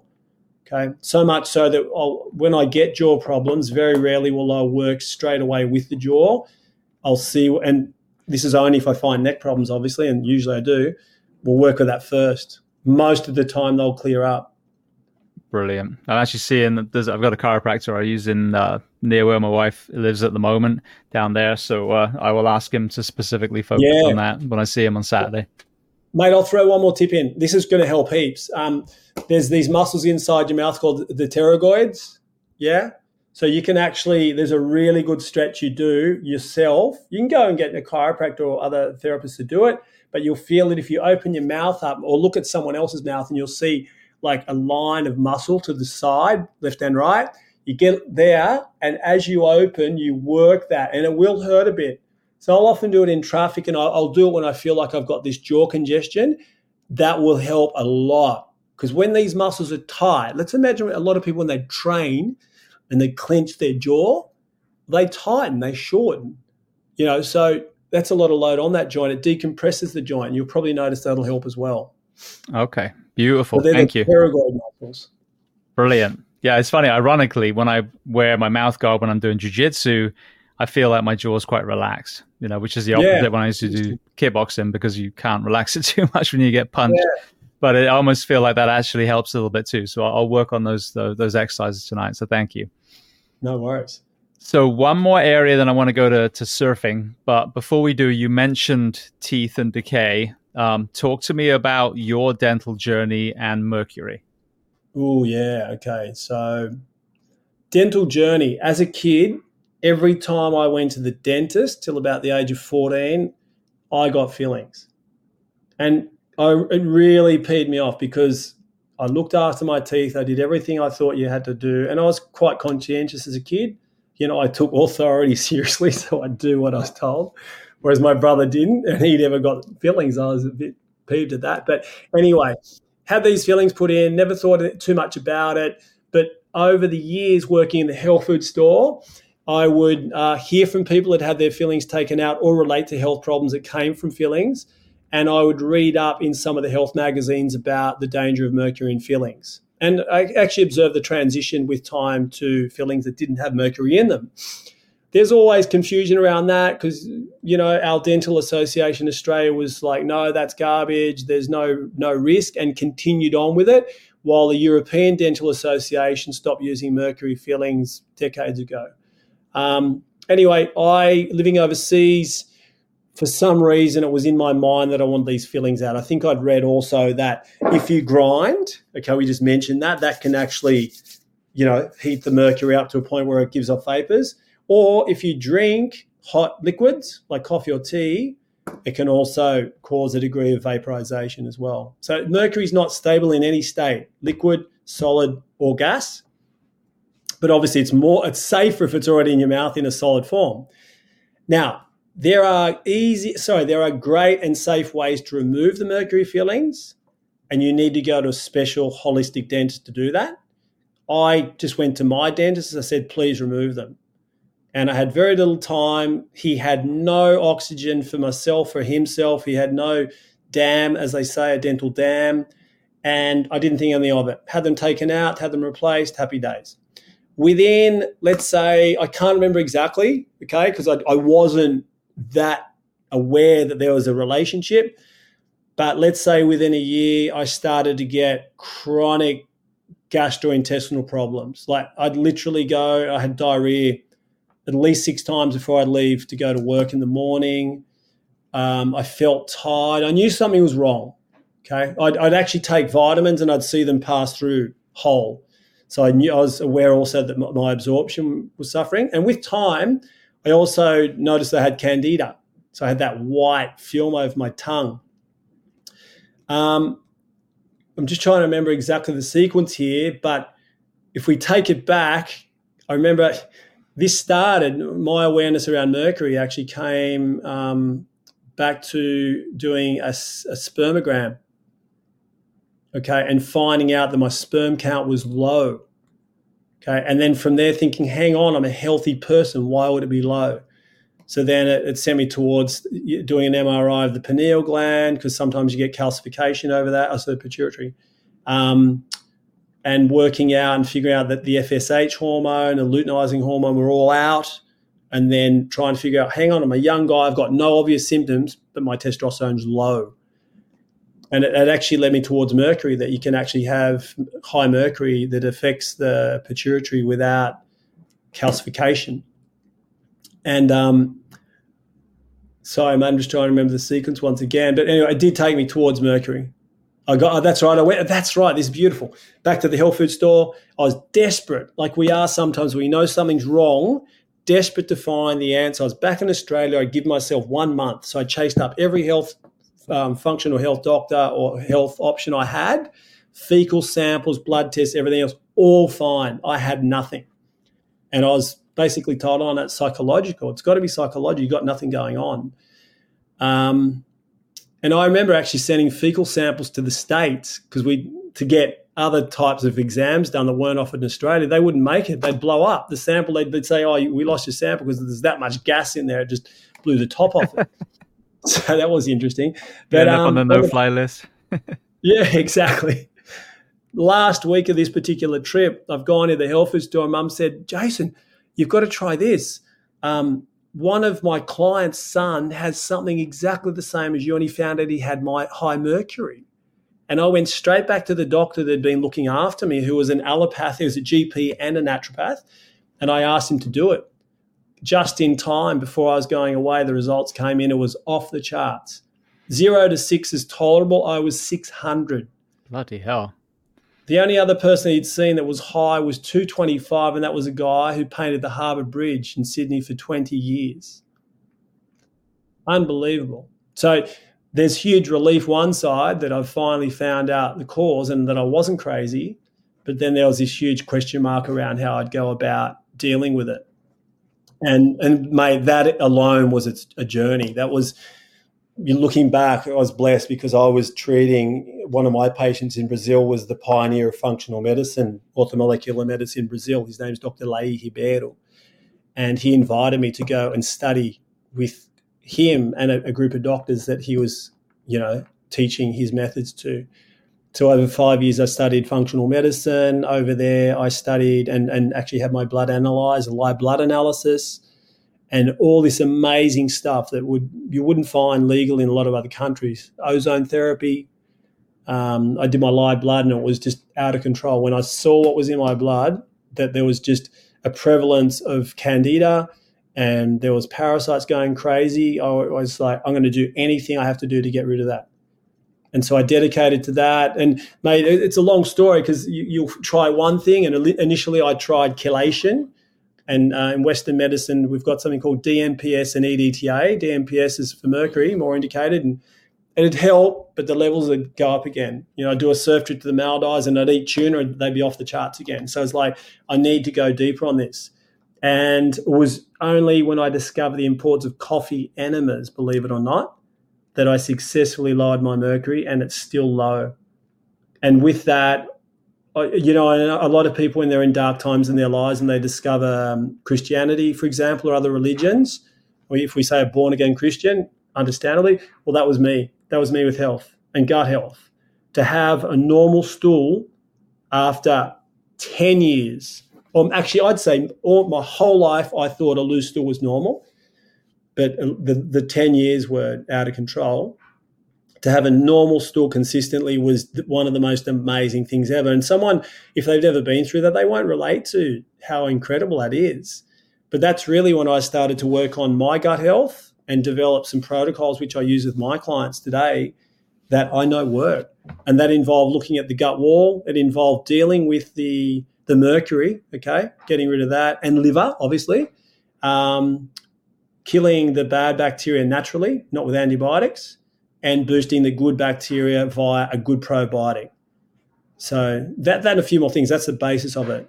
And mate, after that, never look back. But I got, and this is interesting as well, I think a lot of people will be able to relate to this, that I knew there was something going on, and I knew that there was spiritual - emotional health and growth that was waiting for me to occur, but I knew that my physical health was impeding that. And so when I got that back, it was just amazing to feel and notice that finally I was growing again. Finally I was happier, I was focused, I was more empathetic, everything that goes with that. When you said about the coffee enemas, it reminds me, and it's been years since I dived into this, but the Gershon method, which was, again, exactly, heralded as heresy, but yet makes so much sense. And I was actually having a conversation with someone the other day about chemotherapy and how that, as someone who was a medical professional, even though it was at the paramedic level, and exercise physiology grad, so a somewhat of a grasp of modern medicine and holistic medicine, to Agent Orange the entire body and then fingers crossed that it starts up again just never made sense to me. But their philosophy of the juice cleanses, the juices, so you're still getting your nutrients, and the coffee enema actually makes a lot more sense to me than just poisoning the entire body and rolling the dice to see if that person's going to survive or not. Mate, that's a great point. Remember at the start I was talking about nutrients in, toxins out for function? Yeah. Gerson therapy was a major influence in that. And I resisted it, okay, for maybe other men who have never done this before. I resisted it because it's like, it's something you've got to put in your anus. I've got to stick that up my bum, and I regret it because I missed 5 or 6 years. I'd studied the Gerson therapy. I was familiar with the principles. It made sense to me. I'd looked at actually going to Mexico and going deeper on it, but it was only really when I saw that the DMPS and other things failed that I tried it. And I was like, why didn't I do this earlier? Because independently of looking at a major disease, process or the fact that we've got to clean our liver out, look at what most people do. If they're next level health and they're thinking about nutrition and maybe supplementation, great. But in this modern world, unless we're looking at detox and removing what shouldn't be there, something's missing. It's getting nutrients in and it's pulling toxins out. And the Gerson therapy, you probably remember, when someone's late stage cancer, they're doing 4 enemas a day, and they're doing their cold pressed veggie juices 13 times on the hour during the day. Yeah. Nutrients in, toxins out. And it's the person I was talking to, she is a pathologist. So I, again, was curious, when we were talking about the cancer thing and, what she sees as far as some of the tumors, but she was saying they don't really do autopsies on, end stage cancer patients. And usually the family are like, no, we don't need to, cut them open after that. But what does it look like inside the human body from the chemo alone versus the tumor? And so for me, you've got 2 people that are going to die. One, they try the holistic method and they pass, but they have, somewhat of a quality of life until the very end. The other one, they're brutalized right from the beginning and they still pass. Now, again, it's not black and white, and it seems like immunotherapy and some of these other things are starting to come in now. Radiation therapy seems to be targeted to a point where it's not as invasive anymore. So they're changing it, but the the knee-jerk response to when someone gets cancer is there's no real discussion on nutrition, exercise, sleep, time in nature, community, all the things that would boost the immune system and maybe shift towards homeostasis where there is a regression of a tumor. But it's all about, just as you said, the radiation and the chemo, and then now they're in, a hospital getting hospital food, So to me, I hands on my heart, if I did have that diagnosis, and I obviously pray I never do, I know I would go the holistic route just simply because the other way doesn't make sense to me. If it's a tumor, you can cut it out and we're done, just like your discectomy. Beautiful, let's do it. But if you're going to fill my body or my child's body full of chemicals, I don't know. I mean, all that suffering on the off chance that people survive. And I really feel like chemo kills more people than cancer does. I really do. It's interesting you say all that, mate, because in that short little phrase or series of phrases, I had multiple flashbacks to mum, because mum's 6 years on now, but she was 6 years ago. I went back to Australia after living in South America 20 years. Had no plans really to go and move back there, but felt that I wanted to change. Gave mum the flu. She coughed up blood. We found out she had late stage cancer, lung cancer from smoking. So I remember, firstly, she was cared for by amazing oncologists and really caring people who were similar to the Fire Brigade, who focus on putting out the fire. No one will ever get healthier focusing on a disease. That's fact. The best you can have or hope for is that you'll suppress the symptoms from the disease, but you'll not be healthy on the other side of it. So anyway, we're dealing with people like that. And I remember when mum got the diagnosis, it was the doctor said, look, you're, how old are you? You're 76, no, sorry, 75, 74. All right, you're stage 3B. It's crossed your body. It has gone to a tissue on the other side of your lungs, the lymphatic system. I think it's all about quality of life now. So you knew in her mind that she said, look, chemo is going to rattle that. So it's all about quality of life. And I was like going, eureka. Because I knew mum would not be one of the patients who'd resist it like others. So we were forced to very, very fast take her back to those doctors in South America that I'd learnt functional medicine with. And we were forced to firstly boost her health with all the modalities that we could have, plus focus on the tumor, but in a natural way, because chemo was out anyway. Do you know what I mean? That's the thing. I would hate to be the parent of a child with cancer and have to make that decision. I'd hate to do it. It must be one of the hardest decisions that you ever have to make, and even yourself, But and I see this a lot with women who have breast cancer. It takes about 10 years, they say, for a tumor to grow to 1 centimetre. So there's often this urgency around removing the whole breast and doing chemo and radio. When that's done, because you got cancer, but you're like, well, hang on, it's been there. It's a process. You do have time to make decisions. And I feel sometimes when people are pressured to make a decision that's faster than what they'd want, then, it can lead them down the wrong way. So in Mum's case, at least, beautiful. What did we do over there? We did fecal transplant. We do IV in the morning with vitamin C, magnesium, also glutathione, alpha lipoic acid, and more. Then we'd take her to a hyperbaric chamber to augment the infusion of those into her body. We did the whole process with the gut. Okay, first is colonics, ozone therapy. Mate, you'd have to see it. Like, you have to see with your own eyes a doctor who looked after Mum stick a syringe straight into her lung and inject it with ozone and wonder why she didn't get a pneumothorax. But there was all this stuff. This is really important to say, okay? In that 1 month, we had a 10% reduction in the tumour size. It was 5 centimetres. So it didn't cure Mum of cancer, but we did see the power of the body given all of the conditions to be able to work with it. And Mum's course was that for 6 months, it was stable. We were in South America 2 months, got her home. The doctors saw that it had reduced a little bit in size, didn't want to know, actually a couple of times ridiculed Mum for talking about things like vitamin C and whatever, like laughed, literally, but not uncharitably, you know what I mean? What I say, that's like, oh, poor thing, she's kidding herself.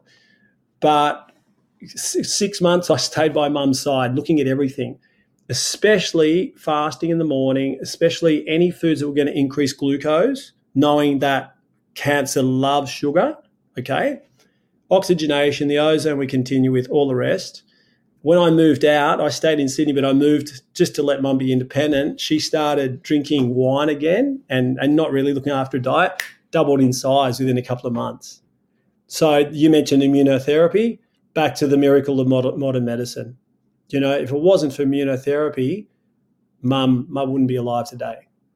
Incredible. But what's immunotherapy do? It focuses on the immune system.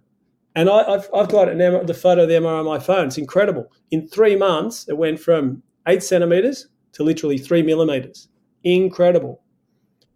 And we think, well, hang on, if that's boosting the immune system, what can we do ourselves during our life to boost it naturally? And that's literally just giving our health what it needs and helping it avoid what it doesn't.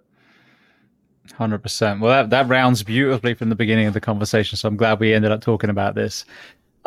One more area before I do the closing questions. You now work with the World Surf League, I saw you interviewed Kelly Slater a while ago, someone I still want to get on the show. I mean, his longevity is just mind-blowing. So I'd love to get him on one day. But talk to me about how you went from, this journey. You're working in South America. Obviously, you were a surfer. You find yourself now in the functional medicine world. How did you now enter the professional world of surfing? Sure. That passion for surfing from day one, and chiropractic. We had a surfing event in Sydney, and when I heard that one of the chiropractors was volunteering there, I think back in the day volunteering, maybe he's paid, but we volunteered to help him. And so that was 30 years ago. That's where the first contact with chiropractic. When I say chiropractic, even though I was a graduated chiropractor, to work with sports people, you can't just do chiropractic, okay?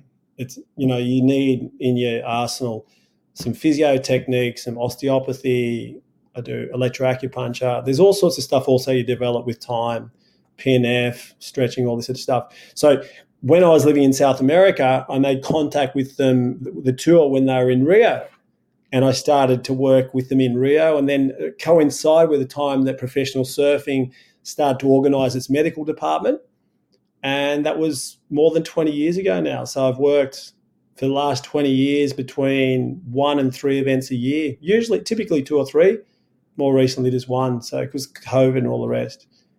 And it's just been beautiful to be able to travel with them, those guys and girls. And, when a contest finishes early and it's in a beautiful location with good waves. Most of the surfers leave, and you stay and get good waves at the end of it. You learn a lot about, sports injuries, but you also learn a lot about working with athletes well before they're symptomatic and increase their function. That's a beautiful thing, actually. A lot who don't have that knowledge or have never thought about it, when they see that you can increase, for example, the range of motion of their shoulder in 5 minutes before a heat, can you imagine paddling all those years, how it caused a dominance here of the internal rotator? So if we open that up and they can see that, oh my God, I've never got my arms, close to my ears than, let's say, 15 degrees, and their hips, and relating that to bottom turns and all the rest, then, wow, that's when you really see the power of what you do with athletes. Brilliant. Well, I would love to just throw some quick closing questions at you before I let you go. The first one, you mentioned your book, The Secret to a Healthy Spine. So before we get to other recommendations, where do people find that? They'll find it anywhere. I think it's on Amazon, Booktopia, their local bookstore. Okay. So just put my name on their search and the title of that book, and they'll find that, no problem. Brilliant. So that being said, is there a book or are there books written by other people that you'd love to recommend? It can be related to our discussion today or completely unrelated.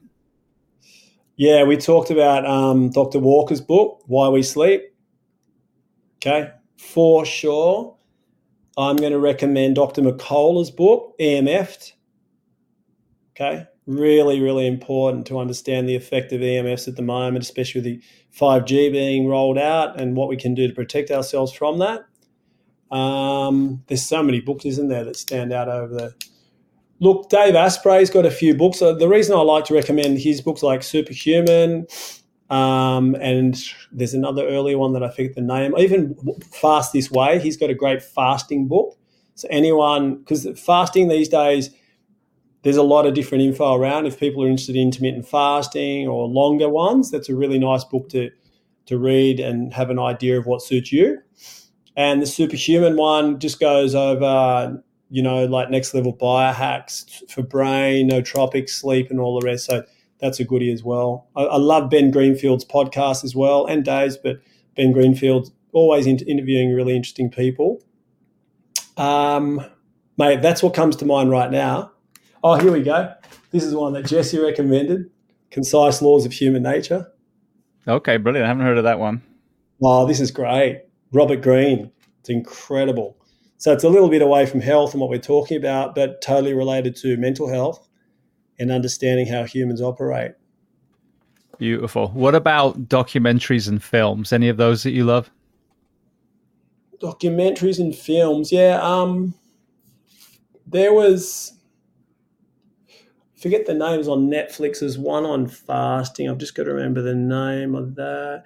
Look, there's that film on Netflix at the moment, the documentary series about the blue zones of the world. I forget what that's called. Yeah, I think it's called Blue Zones, actually. Yeah, Blue Zones, yeah. And that actually comes, like, if there's a book called Ikigai, a Japanese word that also talks about that. Really interesting, Ikigai. So they talk about the blue zones. Another one would be, I love this documentary. It was Fat, Sick and Nearly Dead. Yeah, he was an Aussie too, wasn't he? Yeah. Wow. Anyone wanting to start their health journey, I think sometimes it's easy to be inspired by people who've been where they are, or worse, and listen to their journey. And that's really inspiring, that one. Absolutely. Sure. Yeah, I think it was his, wasn't there the trucker that had the great success the first time? He ended up putting a lot of the weight back on, sadly. I don't know how he's doing now. I actually was following on social media, but I think he was struggling again. But yeah, I mean, the power of juicing, juicing, it's fasting and juicing, sure. If nothing else, just as a cleanse, just a pause to give your gut some time to recover. Again, it makes perfect sense to me. Yeah, and look, go online and read up about, or watch if you want anything about the Gerson therapy. Like the beautiful thing is now you've got access to that. Dr. McCullough's stuff, I put him at the forefront of everything. Like, he's influenced me for 15 years, and what he teaches is solid. He talks about the importance of vegetable oils and linoleic acid. A lot of us are unaware of just how dangerous vegetable oils are. I didn't know this till recently and listening to a podcast of his that 7-year half-life to remove vegetable oils from your body. That's crazy. So comparatively worse than a cigarette. Yeah, I had him on a while ago now, Dr. McCullough, and then I also had Jason Vale on a few years ago, who's the juice master, awesome. As they say. Yes, yeah. Awesome. Brilliant. Well, speaking of great people, is there a person that you recommend to come on this podcast as a guest to speak to the first responders, military, and associated professions of the world? Well, Kelly, you mentioned before. Straight away, I thought I got to speak with Kelly in the next couple of days and get him to have a chat with you. So I just think anyone like Kelly who's at the top of their game at the stage of life they are, you'll always learn from them, and he's awesome to speak to with about health, Anyone else that I know? Is this someone that I personally know? It doesn't have to be, no. Mate, last year I worked with Matthew McConaughey here in Hawaii, and we spoke about health, but I think someone like Matthew would be really good because he also englobes other aspects of being successful around health. He gets, I'm sure, a lot of his health benefits from the joy his family gives him and the importance he places on that. So people who go outside of the biohacking stuff these days are really important as well. Like how important is love? How important is being a dad? All that sort of stuff. And I think Matthew, he's just a happy guy smashing it, living his life well. Yeah, I know he was doing podcasts for a bit last year when he released Greenlights, but I missed that window. Yeah, okay, bummer. Yeah, true. All right, well, then the last question before I make sure everyone knows where to find you and the website. What do you do to decompress? Decompress traditionally has been a challenge, I will admit. Okay, so recently, let's say the last 6 years, I give myself the first 2 hours of the day. So I wake up, I have my detox routine. I'm learning French and Italian online, which is great. It's easy, churn that out. And I'm actually I'm writing my next book. It sounds like what? Decompress. It actually is, when you're forced to be on the bathroom floor for half an hour in the morning, you can actually, you're inspired. So I'm dictating my next book, most of it, and it's on longevity as well. So that combined with my red light panel, I use a PMEF every day for half an hour. So multitask that, and then I'll either jump into a surfboard training. So obviously all the supplements and detox stuff around that are fast in the morning, that's important. Boom. After that, I jump into the day. And decompressing at night time is probably more of a challenge for me because I work from home. So I've got my studio, go back to the house, what I do, because you've got to be very careful that you disassociate totally from work. And work I've allowed it to be too dominant or predominant over the years. So that's the biggie, having strategies around that. So I think, you can go, I love the cinema. So, leaving the house is really important. Let's say that wasn't the case. I've relied on things like Brain Tap, the Shatki mat, the acupuncture mat. I lie on that and I'll listen to, baths. How can I forget magnesium baths? That's also red light. Okay, blue light blocker glasses, red lights in my home, in the rooms that I'm in. So I'm not being influenced by junky, light that contains blue light, and just magnesium baths with whatever else you want to put in there. That's my decompression. And when you work with people and physically and mentally, I think you have the responsibility of being your best. So definitely not alcohol, definitely, no short, duration benefits, stuff that is long lasting and conducive to good sleep. So you get a good sleep, happy days, away you go. Some sleep herbs around it. Great. Love it. Fantastic. All right. Well, then you mentioned where people can find the book. You have a different kind of a spectrum of services and courses that you offer. So where can people find all those? Yes, so they're hosted on my site, jasongilbert.com.au. And the launch, actually, my Strong Back course is launched. If it's not this week, it's next week.